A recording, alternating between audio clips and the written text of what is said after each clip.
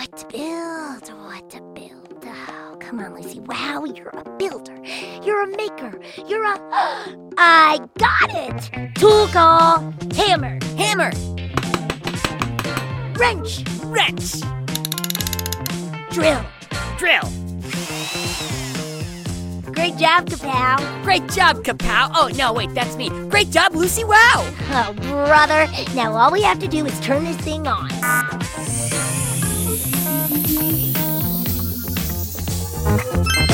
Let the show begin.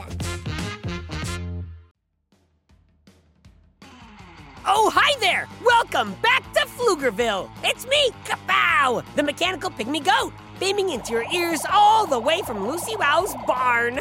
You know, being Lucy Wow's sidekick is a lot of fun, but it's also a learning experience. While working with her, I've learned all sorts of skills I can apply to my own inventions, like the pygmy piano. This is a tiny piano I invented where every key makes the sound of a screaming goat.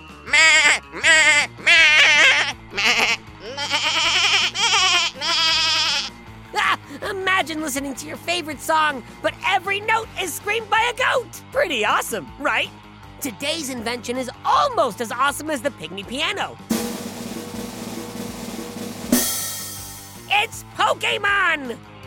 Pokémon. It's an anime, it's a movie franchise, it's a card game, it's a collectible, it's one of the most successful gaming franchises of all time! Oh. In fact, one of the only things that Pokemon isn't is natural! I mean, you don't see Pokemon growing on trees, do you?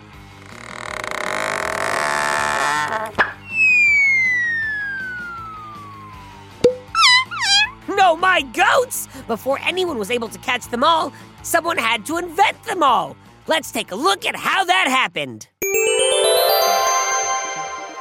In 1982, a Japanese man named Satoshi Tajiri and his friend named Ken Sugimori started a magazine dedicated to video games called Game Freak.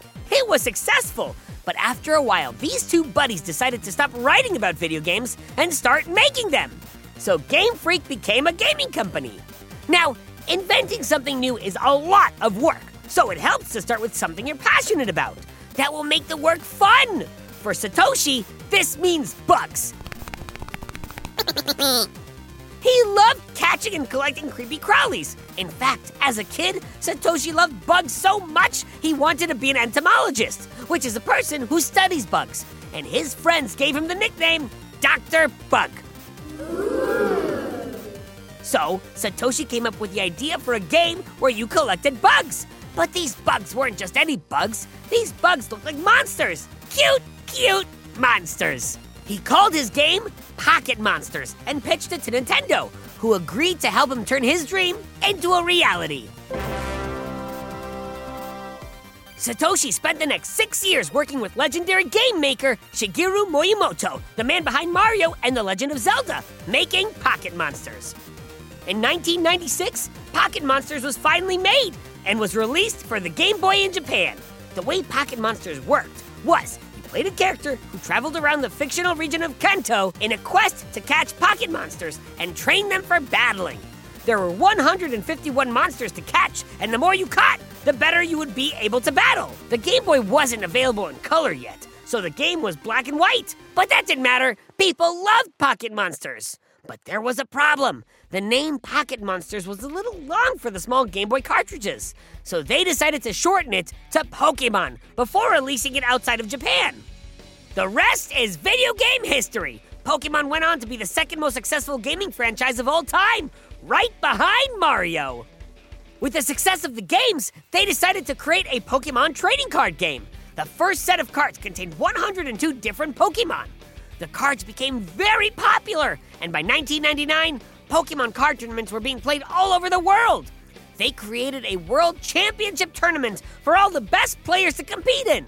Since then, more than 30 billion cards have been printed, and some people will even pay hundreds of thousands of dollars for some of the rarer cards, like a first edition Charizard. In 1997, Pokemon was turned into an animated TV series in Japan. It followed the story of a boy named Satoshi, named after the Pokemon creator, as he set off on a journey to try to become a Pokemon master with his companion, Pikachu. When the series was released worldwide, the producers changed Satoshi's name to Ash Ketchum, but Pikachu stayed the same. It was only supposed to be a single-season experiment, but it was so successful that there have been over 23 seasons of Pokemon with more than 1,000 episodes. Wow! One of the big reasons for the show's success is Pikachu. Pikachu is a bright yellow Pokemon who gets its name from Pika, the sound the Japanese make for an electric spark, and Chew, the sound a mouse makes. It's hard to say why Pikachu became so popular. He just has something about him that in a world full of cool and cute Pokemon, he stands out. He's a natural movie star, which is a good thing since 23 animated films have been made, including a live-action movie, Detective Pikachu. As successful as all of the Pokemon games, shows, and movies were, they were always in your hands or on your TV. But that all changed in 2016 when Pokemon escaped into our world with Pokemon Go. The game was groundbreaking. It allowed players to explore the real world using satellite and augmented reality technology to make it seem like Pokemon were appearing on their phone screens all over the world.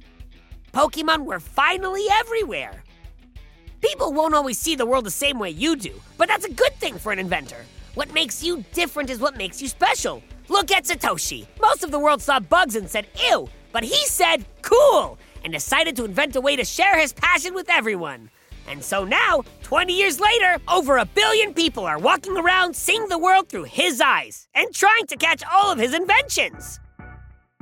Well, folks, we've come to the end of another Kapow's Power of Invention podcast. Come back tomorrow when I'll be covering more inventors and inventions. And while you're waiting, you do realize there are just a slew of shows that take place in Pflugerville, right?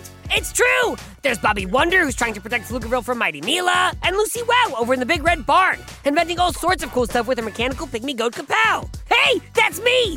Lucy goes big, and then she goes bigger! Oh, and if you like strange and spooky stories, you should check out R.L. Stein's Story Club. That's a real winner. I'm in the club, so I get to hear all the stories. And you can too! Keep on the lights, folks. Just search for Bobby Wonder, Lucy Wow, or R.L. Stein's Story Club, wherever you get your podcasts, and you'll find your way. And don't forget, Friday's listener mailbag. If you've got a question about the world of Go Kid Go shows, Pflugerville, or Lil Ol' Me, send it to kapow@gokidgo.com. You might get your question read live on the show. It's very exciting. Have yourself an inventive day. Make something, build something, go big, and then go bigger. Until next time, this is Kapow signing off. Go Kid Go!